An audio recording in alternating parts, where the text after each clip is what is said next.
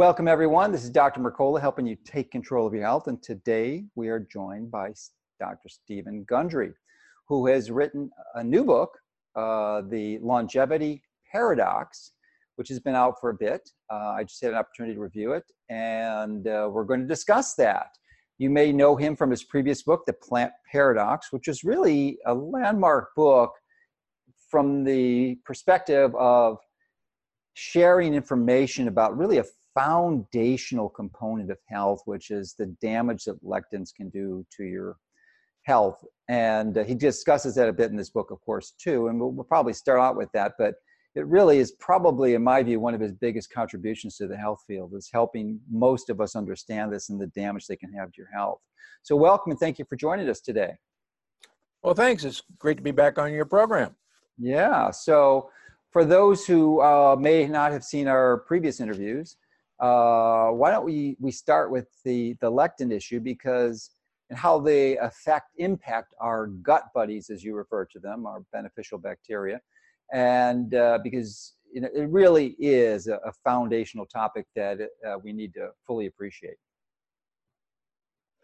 Yeah, I think the longer I've been at this and the more biological markers of inflammation that have become available from last few years, inflammatory cytokines, the more I've actually been impressed with the harm that certain plant lectins are capable of doing. In fact, just 2 weeks ago, I was up in Boston at the American Heart Association's vascular biology meeting, where I think I made a case that dietary lectins are responsible for an autoimmune attack on the surface of our blood vessels as measured by a cytokine called IL-16, which basically pulls inflammatory cells to a site.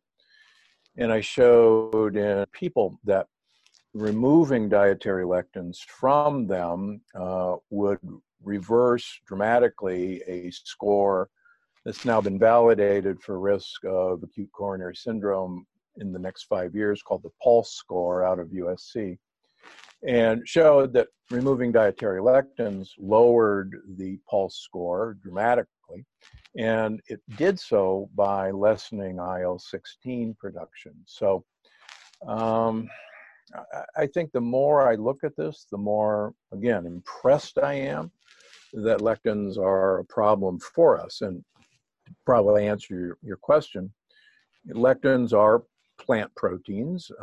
They're present in all plants. They're present in all animals. But plants use lectins to defend themselves against being eaten. One of the hardest things I think most of us have to grapple with, plants who absolutely do not want to be eaten, and try to prevent being eaten. On the other hand is a way of distributing seeds.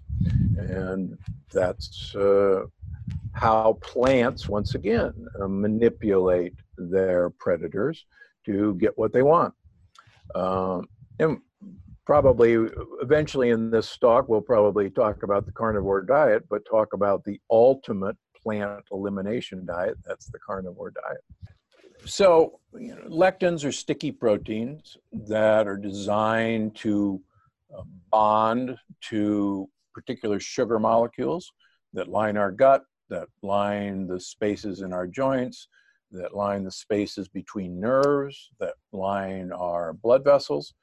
And I and definitely others are convinced that lectins can contribute or are a major cause of what we associate with the diseases of aging, such as arthritis, such as heart disease, such as neuropathy. And there is pretty good increasing information that Parkinson's may be a lectin problem. We know that several of the insecticides and herbicides can use lectins to climb the vagus nerve to the brain and go directly to the substantia nigra. So my humble opinion is that lectins should be looked at seriously. Yeah, it really is one of the foundational recommendations that you have for in your book for longevity paradox is to make sure you're addressing that. And just to be specific, is this a general recommendation for everyone? Because some people are more impacted by the lectins than others. Absolutely. There are differences in how people react to lectins. Let me say that from the first off. So I can tell you absolutely positively, when we get the major dietary lectins out of them and we simultaneously seal their gut wall and rebuild their gut microbiome, then 90% plus of these people go into remission for their autoimmune disease. And on the other hand, is everybody sensitive to them? I think if you have a decent, diverse gut microbiome and an incredibly thick mucus layer on your gut, then you're going to be able to withstand the onslaught of dietary lectins. And I think what's happened to us, like I've talked about in all my books, in the last 50 years, as you and I both know, our microbiome has been devastated. Our gut wall permeability has been devastated by NSAIDs, by glyphosate and Roundup, in our proton pump inhibitors, changing the acid gradient in our gut. You name it, we're sitting ducks for what otherwise, in other cultures, more primitive cultures, have learned how to handle through eons. Okay, thank you. Another principle you outline in your book and for your recommendations is, and you've had this in other books, but specifically focused on this one, is that it's not so much what you eat, it's what you don't eat. And I think that's a pretty solid principle. I've used it a few times in my presentations, especially the processed foods and especially the ultra refined oils. And I think you discussed that in your book. It's been a while since I read it. But one of the things that I disagree with, and I'd like to dialogue about this, is what I believe is an unfair vilification of animal protein. So why don't you present your support for that, which appears to be based on the blue zone observations, and then we can dialogue about it. Sure. I grew up in Omaha, Nebraska, and Milwaukee, Wisconsin, which are, they don't call Nebraska the beef state for nothing. But I spent most of my career as a professor at Loma Linda University, which is obviously a blue zone, Loma Linda, California. And I've become convinced, looking at the diet of most of the blue zones, and in the longevity paradox, I've added what I consider two more, the Catawbans in Papua New Guinea and the Achiroles. I think the unifying factor of all the blue zones is not that they eat grains and beans, but the unifying factor in all these areas is that they have limited amounts of animal protein. None of them completely avoid animal protein, except the vegans, studied by Gary Fraser.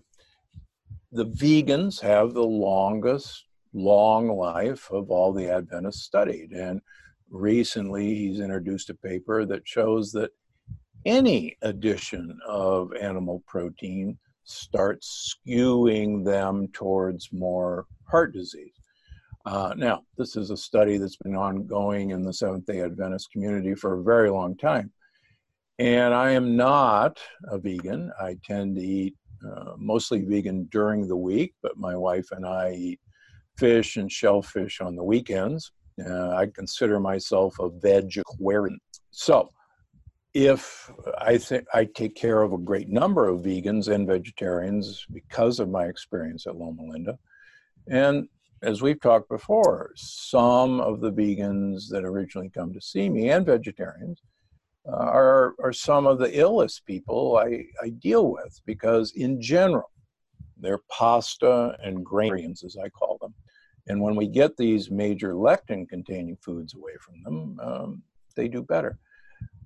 But animal protein, at least considering the blue zone, seems to be one of the unifying factors of the blue zones, limited animal protein. Okay, and that's a position that's shared by many other people who are advocating healthy nutritional changes. So you're certainly not a minority in that perspective. But I would counter this with the variables that aren't typically addressed when those recommendations are made, and I don't believe you did so in your book either, is there are two problems that can result from eating meat. First of all, I couldn't agree more that I think eating meat, like most people do, is really a prescription for disaster. And what does that mean? It means that most people are eating far longer than 12 hours a day, 14, 16, sometimes 18 hours in a day they're eating. They're only not eating when they're sleeping. So I know this is not a practice you follow. You're a very rigid adherent of intermittent fasting, so I'm not criticizing you of that. But so though the observational studies you cite don't really integrate that into the equation. And the second is that most people who eat meat are not eating the whole animal like our ancestors did. In other words, nose to tail.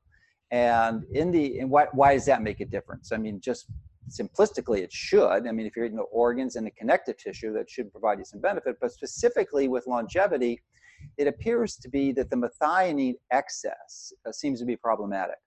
But when you add connective tissue, 1/3 of which is glycine, that methionine to glycine ratio improves quite dramatically and seems to diminish some of the pernicious effects of high doses of methionine.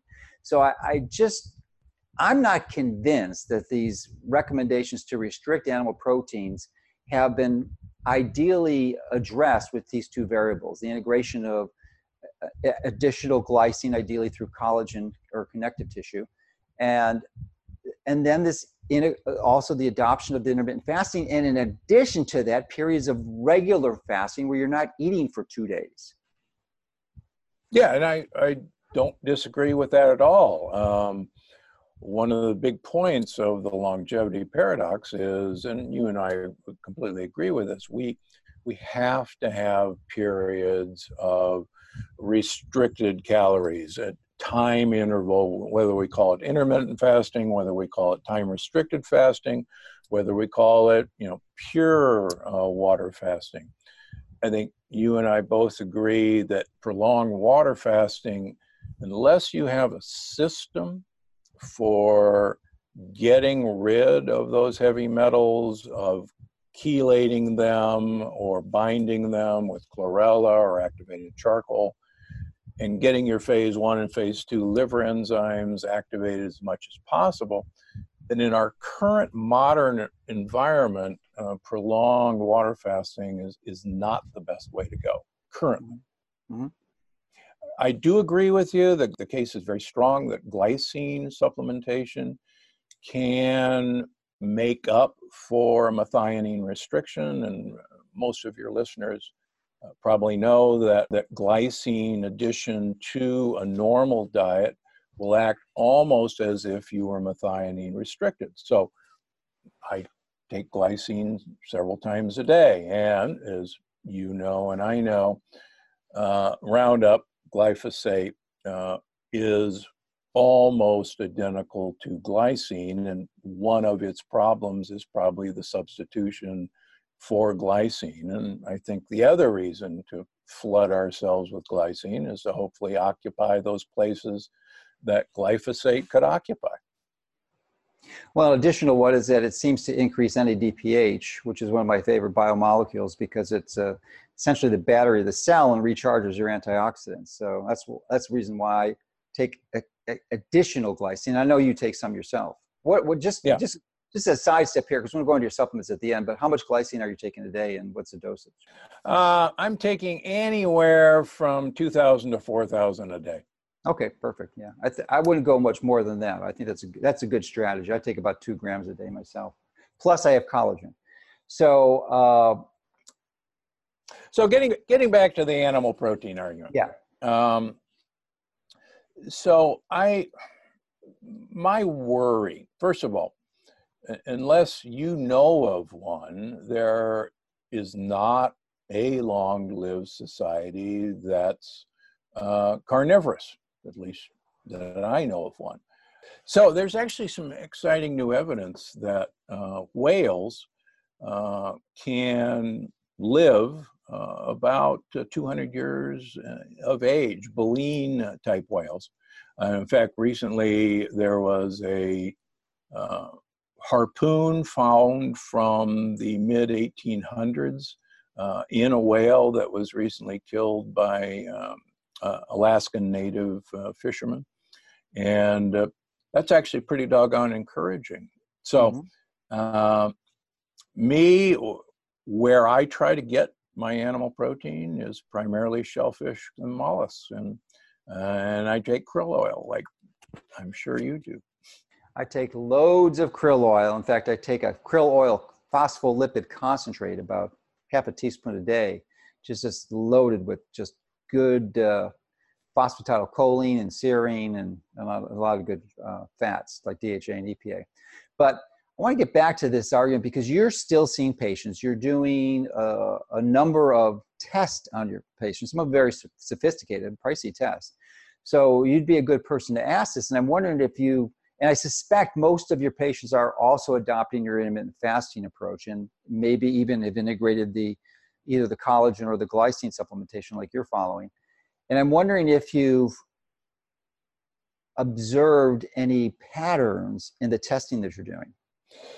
Yeah, so one of the things that's been interesting for me, as you know, probably for 10 years now, I've been tracking IGF-1, insulin-like growth factor, in my patients.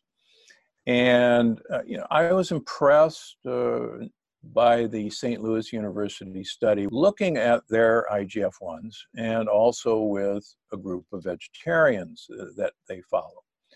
And the Calorie Restriction Society does quite well with IGF-1, which you would expect, but they were surprised that they weren't lower, and they asked some of the CR Society members to switch to a vegan diet of the same number of calories, and their insulin-like growth factors fell quite dramatically, sometimes 50 points. I've asked some of my patients to let us get a insulin-like growth factor, a baseline, where they are, where they kind of run, and then to dramatically limit animal protein. And I haven't written the paper yet because I don't think I have enough data to get good statistics, but invariably, their insulin-like growth factors fall as much as 50 points from their baseline. Just this morning, I saw a woman who's 70 years old who I asked her purposely for the next test to diminish her animal protein, and her insulin-like growth factor fell 30 points down to 160. She was impressed. I was impressed. Does that make a paper? No, that's an anecdote. But I think there's something here. Well, was this woman or others you have asked to do this, was she following a time-restricted eating window of 6 hours or less? And was she integrating periods of fasting? And was she using additional glycine? Great question. She skips breakfast and had before. So yeah, so she was doing a shortened feeding period. Interesting, and I think we're probably going to actually agree on the same thing. I think if you have restricted feeding, and by that it almost means you're restricting calories, that I will say that you can get away with a higher protein diet simply because compared to a normal human being. On the other hand, in my practice, most people are not going to do that. They will tell me, I have a life. I'm going out for dinner. I'm going to socialize with friends. And come on, let's be serious here. No, compliance is an issue. Yeah. So, and we've had the occasion of interviewing guests who are doing the carnivore diet, but that carnivore diet is a ketogenic carnivore diet with intermittent fasting, with periods of true fasting and supplementation, nose to tail eating, and so we'll see.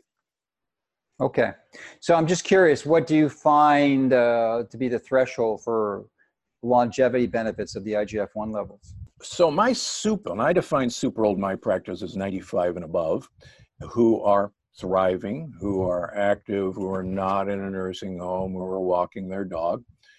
And these people in general, there are exceptions, but in general are running IGF-1 levels of 70 to 80. Okay.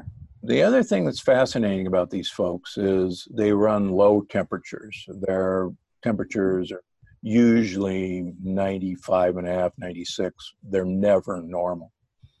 And they tend to run on the hypothyroid side of things, particularly they tend to run low free T3s. And I think that may be one of the secrets.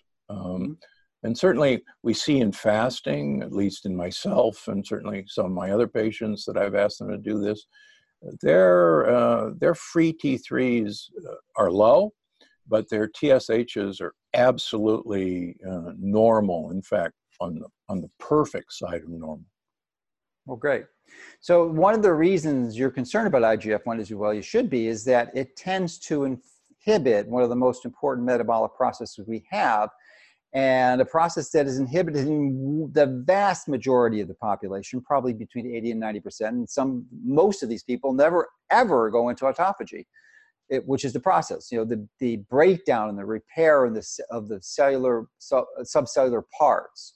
So when you elevate IGF-1, you're actually going to activate mTOR, which is one of the reasons why you want to keep it low so that you can go into those regular cycles. Correct. So I'm wondering if you've come to any conclusions, because this seems to be the leading edge now, is to figure out the timing of the cycling. And I think a lot has to do with the variables of the window that you're eating and then the other days that you're not eating. So again, sort of supporting your initial hypothesis, not so much what you eat, it's what you don't eat. And when you don't eat. Yeah, and one of the things I think that is important, certainly circadian rhythms are probably lost on most of us in the modern world because of our sources for light and sources of food and availability of food. And up until 100 years ago, we had only light from oil or gas lamps, which is nicely full of red light, doesn't have any blue light. We went through seasons of bright blue light in summer and none in winter. And food availability usually corresponded with light. And so the idea that we every day, 365 days a year, should be eating in the same pattern doesn't make any evolutionary sense. And I'm convinced, looking at our modern hunter-gatherers that still exist, that even their microbiome shifts on a seasonal basis as their food shifts. And I think this diversity and shifting of microbiome that I talk about in the longevity paradox may be one of those factors that's been lost in our modern diet.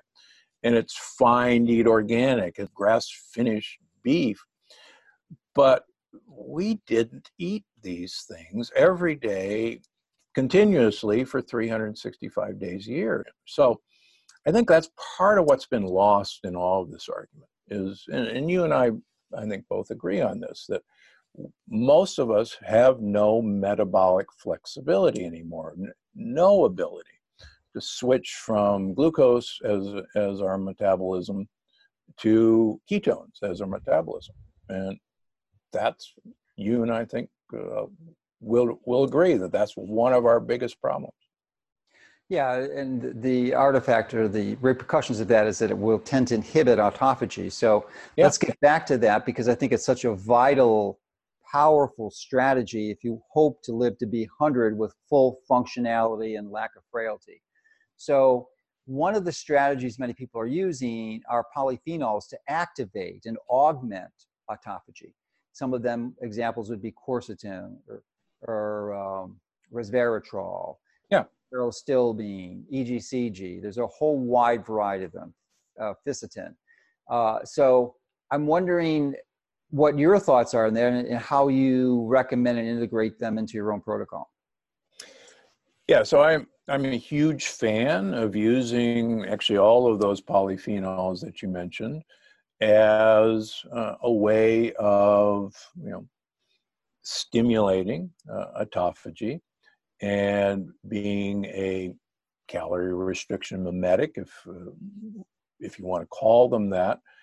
And it's one of my arguments with, say, a carnivore diet, that these plant compounds we would have eaten on a seasonal basis, not every day probably, and I think, and I've written several papers on the effect, for instance, of grapeseed extract, pycnogenol, which is French maritime tree bark, on vascular flexibility and on PLA2 activity, which, for lack of a better word, is how sticky the inside of our blood vessels are to attracting oxidized cholesterol.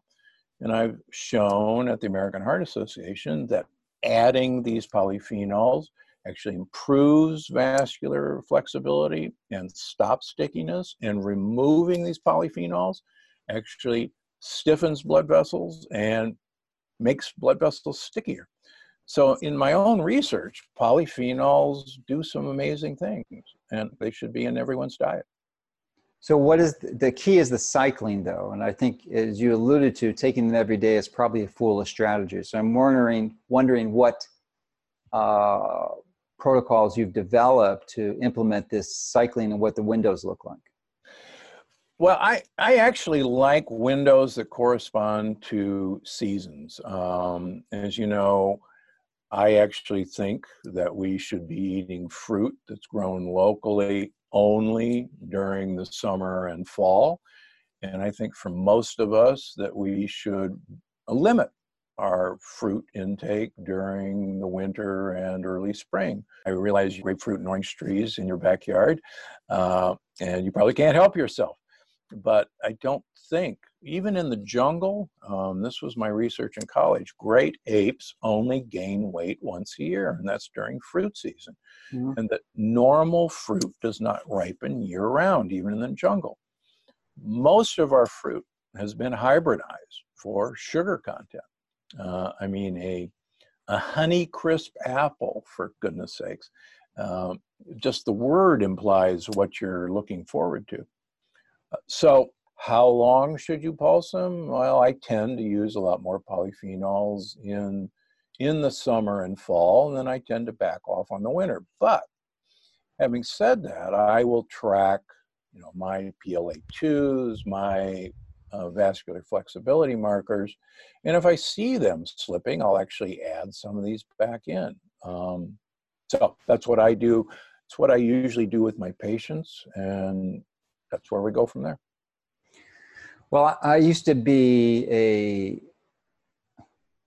mTOR phobic and was really afraid of eating too much protein and thought autophagy was the best thing since sliced bread. And I've grown wiser as I've grown older and disagree with that position now. So that's why I'm a little more in favor of protein, especially animal protein, if you're working out a lot. And there's a number of experts who are pretty consistently agree that your requirements are, first of all, increased in two factors that many people watching this have. One is that as you age, your requirements increase by about 25%. And then secondly, if you're engaging in serious exercise, and I'm not talking about running on marathons, although that would do it too, but mostly endurance, resistance or strength training exercises, you're going to go up another 25%. So, those are two good reasons to have the protein, and, plant protein doesn't tend to work as well. I know some people would argue by that. That's my conclusion. But anyway, continuing on this track, the conclusion I reached, because I was taking these polyphenols all the time, not seasonally like you recommended, but I've come to the conclusion that it's probably best to taking when you're really activating autophagy, which is when you're fasting. So the days that I'm fasting and the day before I'm going to, or the day I'm going to eat, but 4 or 5, 6 hours into the day, I'll take autophagy activators. So I'll take them like maybe three cycles during a week. But I really cut them down, and I'm not looking at these factors. I'm just doing it from a theoretical perspective. But Right. one of the reasons Can I go back and make a comment on something you just said? Sure. One of the things that's interesting, most people, older people who come into the hospital, have low serum albumin. Mm-hmm. A marker for low protein intake. Exactly. What I've found, and I argue this now with myself, the problem is that most adults have a destroyed gut wall and absorptive surface that when I change their diet and they're no longer destroying their gut wall, their albumins go up, back up to normal, even though I'm restricting their animal protein. So I think we've got it all wrong. And this is part of the longevity paradox. I think our diet has been destroying the absorptive surface of our gut, which is, a tennis court absorptive surface. And we can rebuild those microvilli by taking away, among other things, lectins, getting our mucus layer absorbed. The other thing I will argue with, they'll never have the muscle mass of a gorilla or a horse, and all they eat is leaves and grass. We will never have that. So to say that we have to have animal protein to make muscle mass, it does not jive with the animal kingdom. Yeah, well, there's different reasons for that the gorillas have more muscle mass. That's a genetically determined issue, typically. But you and I would certainly agree that they can make muscle mass. Yeah, they can. There's no question. So thank you for bringing up the point of the absorption capacity of the gut to absorb enough protein so you can utilize it. That makes a lot of sense. And I'm wondering if in your practice, if you're using any assays to measure that, like urine organic acid test or other markers of SIBO, to identify that other than just general blood work.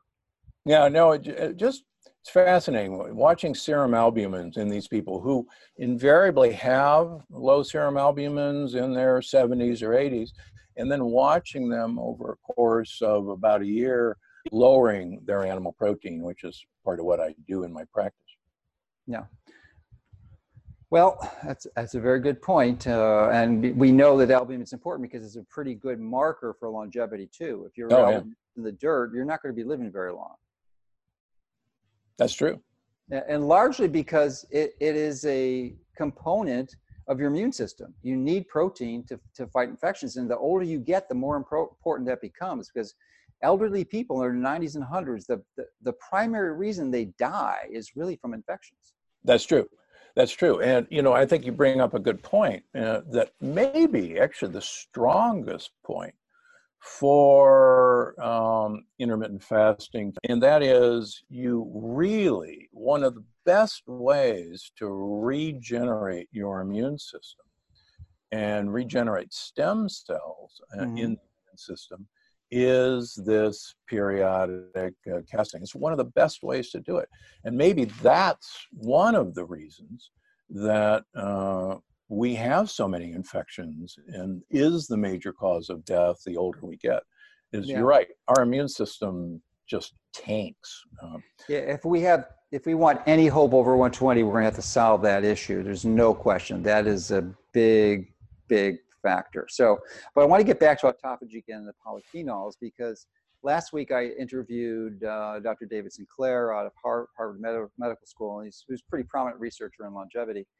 And we had a pretty significant discussion. His lab with Lenny Guarente in MIT in the late 90s is actually the one that brought NAD to prominence, because NAD was discovered by Otto Warburg in the 30s, and we've known about it for a long time, 80, 90 years.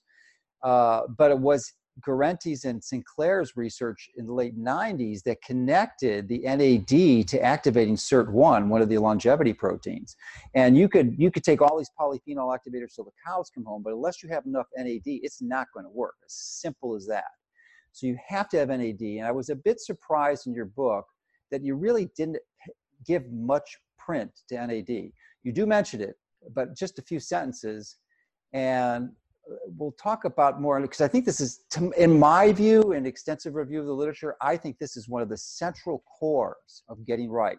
You have got to optimize your NAD levels, and I'm very grateful to Sinclair for doing his pioneering work and helping us understand this, and other researchers too, but certainly, Sinclair was very helpful in that perspective.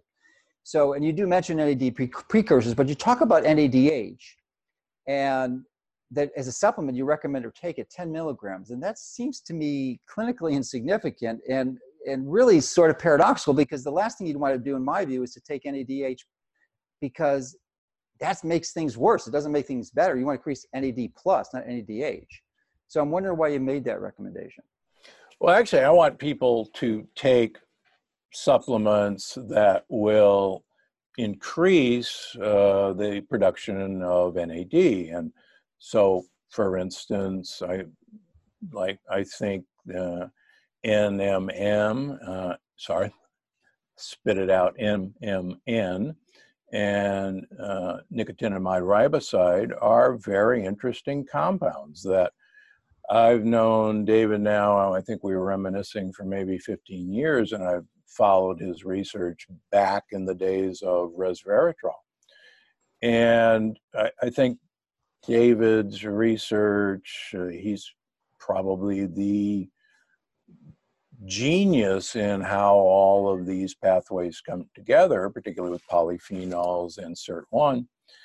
And so I agree with you completely that something that can produce NAD is where, at least if we want to follow that pathway for longevity, is something that we should try to do. I think he would probably be the first to say that even he doesn't know if swallowing these things, putting them sublingual, is going to be the fountain of youth. I think the results are just not there yet. Even the Niagen trial with 1,000 milligrams of nicotinamide riboside in humans only showed about an 8% increase in lymphocytes of NAD. And that's 1,000 milligrams a day, which is pricey. So I don't know. Do I think that's still a good idea? Well, yeah, I really respect David Sinclair's work. Well, I think the issue is broader, though, and it's really, in a longevity book, I would expect to see a sub of your caliber to have addressed NAD a little more comprehensively. It's really important for 500 coenzymes and the 500 enzymatic reactions in the body, and really, without 15 seconds, you're dead. Interestingly, it's my belief from reading a lot of literature on this that I think it's probably one of the major reasons we drop dead of chronic diseases is because when you get older, especially over 80, your NAD levels drop like 40 to 50 fold over they were when you were 23 to 30 years old. I mean, it's a dramatic and very serious decline. And if you can implement strategies to restore those, I think it's good. And you mentioned the oral ones, and I do agree. I'm not a big fan of the orals, even though I still take them myself. I don't take orals. I do a transmucosal delivery system. But I think what's being ignored is the pretty extensive literature of NAD plus itself as a supplement. This is something you cannot swallow. The NAD molecule you can actually put into your body, and there's a number of different delivery systems. It can be taken intravenously, subcutaneously, transdermally through a battery system.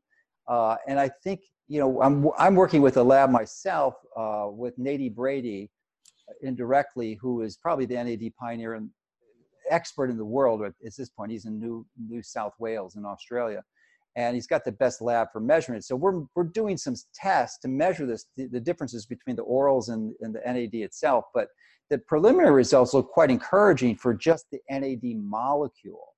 as to helping restore biological levels and approaching the ones that you get when you're 20 or 30 years old.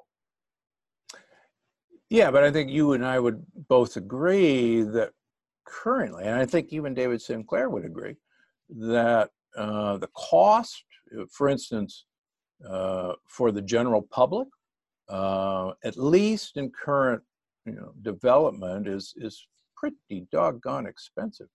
Well, NADIV for sure is, and it's almost criminal that they have to charge so much. This is about $1,000 for a 1 gram IV. But Right. these other delivery systems are significantly 90%, 95% less expensive. So it does be, I mean, we're looking at costs in the ranges of $100 a month to augment levels, which I think is affordable for most people who are serious about these changes, especially if it's a strategy that appears to be the most promising for at least getting us to the bridge. And I define the bridge as the age at which we normally would exhaust all our resources and die, even if we had an absolutely perfect diet, exercise, sleep program, and it couldn't be any better. And most of us with that program will die at 120 or earlier. So there's virtually no one's going to live beyond that. So, but I think NADs will help us quite dramatically to get to that point. Well, Dave Asprey assures me that he's living to 180. So, yeah, and I'm in agreement with Dave. And I've been on his podcast a few times, and we've discussed this. And but we're not going to get there without some other intervention. I asked this question to David last week, what he thinks that intervention is going to be, and his answer was really quite profound. I think he's really one of the researchers that is really leading the way, and there's others. He's certainly not the only one, but it essentially involves cellular reprogramming, where you're actually going in there and essentially editing the DNA and resetting the epigenetic clock, the methylation clock, the Horvath clock, where you can essentially reprogram the cells to age 0. And that is the only way you're going to get past 120. There doesn't seem to be any other strategy that I've seen that's going to work. Yeah, certainly there's obviously it's possible to live to 120 or 122. It's humanly possible. It's unusual. One of the things that was exciting in researching my book is that there are a number of people 105 years of age around the world who have vibrant health. And one of the things that was fascinating is that these people, their gut microbiome, number one, is very diverse. So, as you know, my interest through the years has been, well, why is the gut microbiome so interestingly similar in all these people?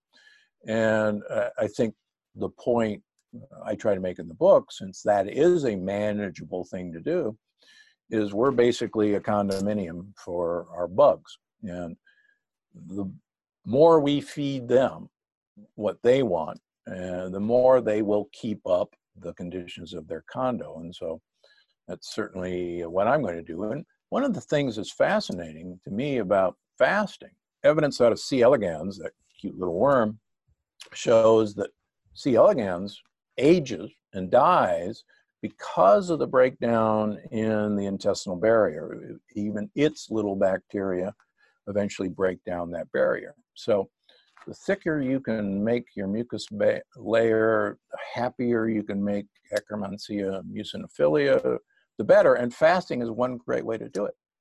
I think the fascinating thing about metformin, which many longevity researchers take, metformin, among other things, and I think its principal action is to increase the population of Akkermansia muciniphila. And so maybe it's not doing anything else crazy except making better bugs. Well, it's typically attributed to increase or activate AMPK. And actually, Sinclair takes that too, as many other people. I don't. I have a strong prejudice against taking antiemetic pharmaceuticals, especially ones that I would hope to extend my lifespan. And I don't take.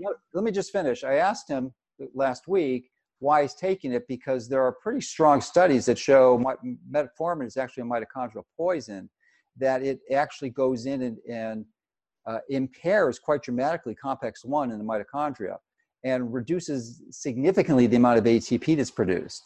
And his response was he thought it was hormetic, and I disagreed with him. Yeah, I think all of us like the concept of hormesis. He goes into it extensively in all my books.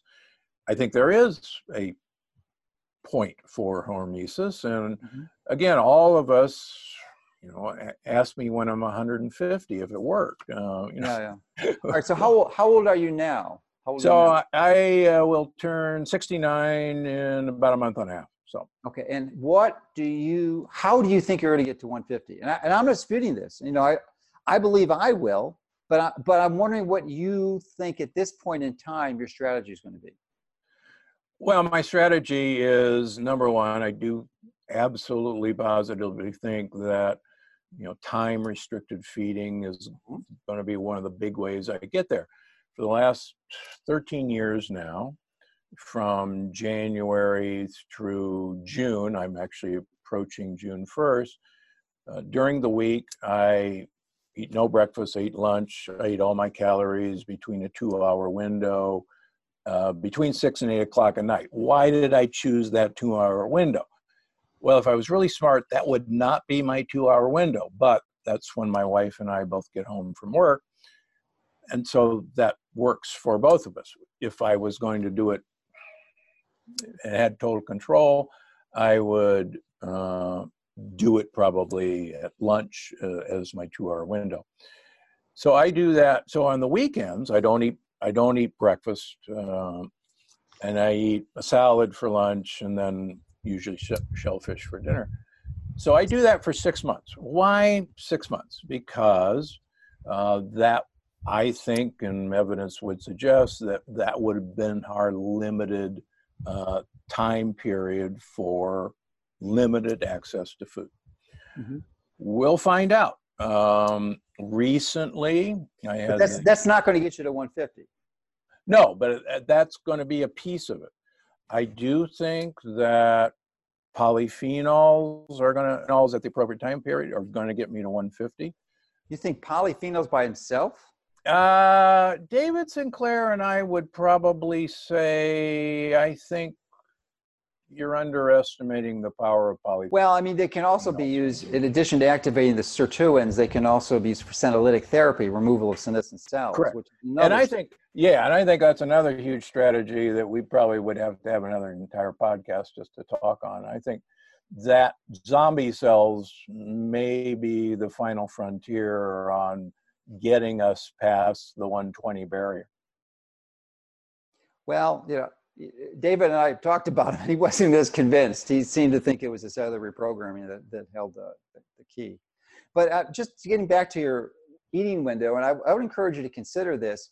One of the reasons, I'm not sure if you're aware of this, but that eating late, as you certainly appreciate, is not the ideal, is because, the primary metabolic reason, molecular biological, at least from my perspective, is that what it will do is in your case, it may not be the case because you're only eating window, so you might be using those calories nearly immediately. But in most people, they're not going to be able to burn those calories as fuel, so they have to store it as energy. And in the process of storing it as energy, they create fatty acids. And guess what the biggest consumer of NADPH is? It's fatty acids. So when you eat late at night, you're lowering your NADPH levels, which is the last thing you'd want to do because your oxidative stress is going to go through the roof. And we know that increased oxidative stress is clearly one of the contributors to aging. Yeah, I completely agree with you. And actually, in my book, I want people to have at least one day a week a brainwash day where their last meal of the day is at 6 o'clock, preferably not eat a last meal a day, because Dale Bredesen, who you and I both know, the author of The End of Alzheimer's, thinks, and has pretty good evidence, that we need to go through a brain wash cycle where our brain shrinks about 20% and we wash out amyloid and tau and other toxins out of our brain, and you need active period of blood flow to do that. And I'm old enough to remember my mother would not let me go swimming for an hour after lunch because I'd get cramps and die. And that's because that wives' tale had a bit of truth to it, that all of our blood goes to our digestive tract after eating. And we need impressive blood flow more than normal to our brain during brainwashing. So I absolutely think that at least once a week, people should either stop their last meal, even a snack, 3 to 4 hours before going to bed, because deep sleep occurs very early in the sleep cycle for most of us. And that's when this cleaning happens. I'll give you an interesting anecdote. Last week, I did a 96-hour fast. Mm-hmm. And because I'm approaching the end of my, time-restricted feeding periods, so I threw in a 96-hour fast last week while maintaining an active clinical practice. But interestingly enough, my deep sleep during those 4 days of fasting was 2.5 hours consistently. That's interesting. Good job. Yeah. And again, it's anecdote, but no, but that's a powerful anecdote. And I'm assuming you're using the Oura Ring to make that assessment. Yeah. Sorry to give you the finger. Yes. Yeah. It's the best technology out there that's currently available, but it's unquestionably flawed because it's only a correlative assessment. It's not measuring your brain waves. It's just making implications from your heart rate. And I'll give you one other thing. I have no relationship with these people. The Whoop band. Yeah. The Whoop band, interestingly, so far, I've only been using it for a couple of weeks, correlates really dead on with the Oura Ring on sleep cycle. They might be using the same algorithms. They probably are. I mean, it's exactly. I think the Whoop has green light, though, if I'm not mistaken. Yeah, they use a green light. Yeah, not a good idea. And this uses an EKG. But no, it uses near infrared. Yeah, sorry.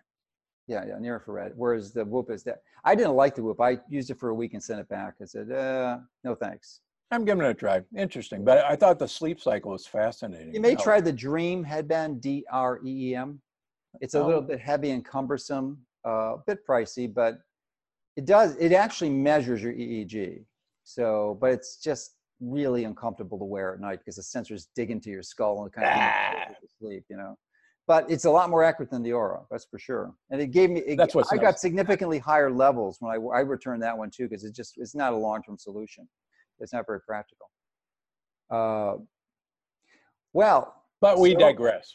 Yeah, we digress. And it's important digressions, though, really from the foundational components. I think that we're both in strong agreement. And, the only exception to your recommendations for your patients to have one night a week, I would extend that and say, have one night a week where you're not eating the entire day.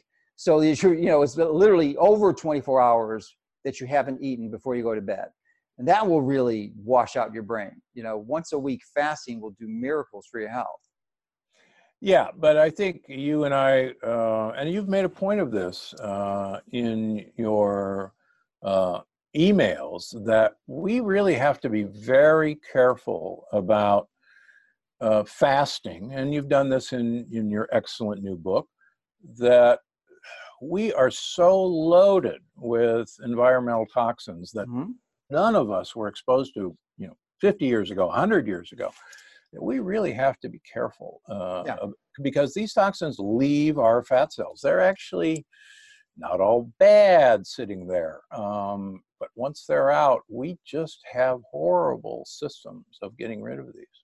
Like Ray Wolford proved in Biosphere 2. Oh, there's no question. There's a lot of animal studies that prove it too, like the seals who go through regular periods where they're not eating and they're harvested for whatever reason and do studies on them, and you can see their levels of these toxins are just skyrocketing in those phases. So, but one of the things that fasting does is it increases NAD, NADPH. So it does help it does help your detox systems from that perspective. But you do have to be careful about binding and excreting it through effective alternative strategies like near infrared sauna. and other strategies. So, but you just, I go into great detail that in Keto Fast. So Yeah, you do. it's devil's in the details, and there's plenty of details here you need to be aware of. But I just think, anyone who's interested in living healthily to 100, I can't imagine them doing it with a high likelihood unless they're integrating many of these strategies. Well, I thought, and I'm sure you have this book. If not, I'll get it to you, that I reference all the time, The Longevity Paradox, this interesting Italian by the name of Luigi Carneros, who wrote a treatise called Living the Sober Life. And it has nothing to do with sobriety because he drank 500 mLs of red wine every day. But this is a guy who lived to 102. And every decade he documented in his book what he was doing. And he probably, when he was 50, his physicians, and this was in the 1500s, told him that, he wasn't around long because of his gluttonous lifestyle. So he describes a calorie restricted diet. And in the 90s, when he was 90, his family and friends said, you're too skinny. And he was strong as an ox and felt great. They said, you need to add some calories. And he actually lived to 102, which ties the longest living nutritionist, who was Ancel Keys, interestingly. Yeah, many people aren't too thrilled with Ancel Keys, but it's hard to deny is a res ipsa loquitur, the facts speak for themselves. He lived 102. That's a pretty darn good testimony that some of the strategies they had were pretty solid. Yeah, I think he's been unfortunately vilified by the paleo community. He was not an anti-fat guy. He was an anti-animal saturated fat guy. But the guy lived on olive oil south of Naples in his retirement. And yeah, his lifestyle in the his elderly years was certainly exemplary. But the problem is, when he was a researcher, he accepted lots of funding from the sugar industry, which I think he is rightfully criticized for. That part, yes, I agree. Yeah. All right. Well, listen, I really appreciate you writing the book and sharing with us your wisdom and some of the strategies you developed to help us live healthily to 100. Well, I think that's what we're all interested in, because, again, that's why the book's called The Longevity Paradox, because we want to, I think all of us, live healthily to at least 100, but what we see, in our future doesn't look very good. And we have to make changes and you and I both know that our entire healthcare system will crumble if we don't make some fundamental changes soon. Seems to be inevitable. But then I don't think it's just the whole healthcare system. It may be the whole kit and caboodle that collapses, because they're not just picking on healthcare. That happens to be a particularly pernicious one, consuming almost nearly a quarter of the GDP, but $3+ trillion a year. That's a lot of money. That's just the absolute majority of it just being wasted, absolutely wasted. But anyway, it's another discussion. That's right. We'll talk about that as well. Yeah. All right. Well, thanks again. Thanks for having me. Appreciate it. And we'll talk soon, I'm sure. Okay.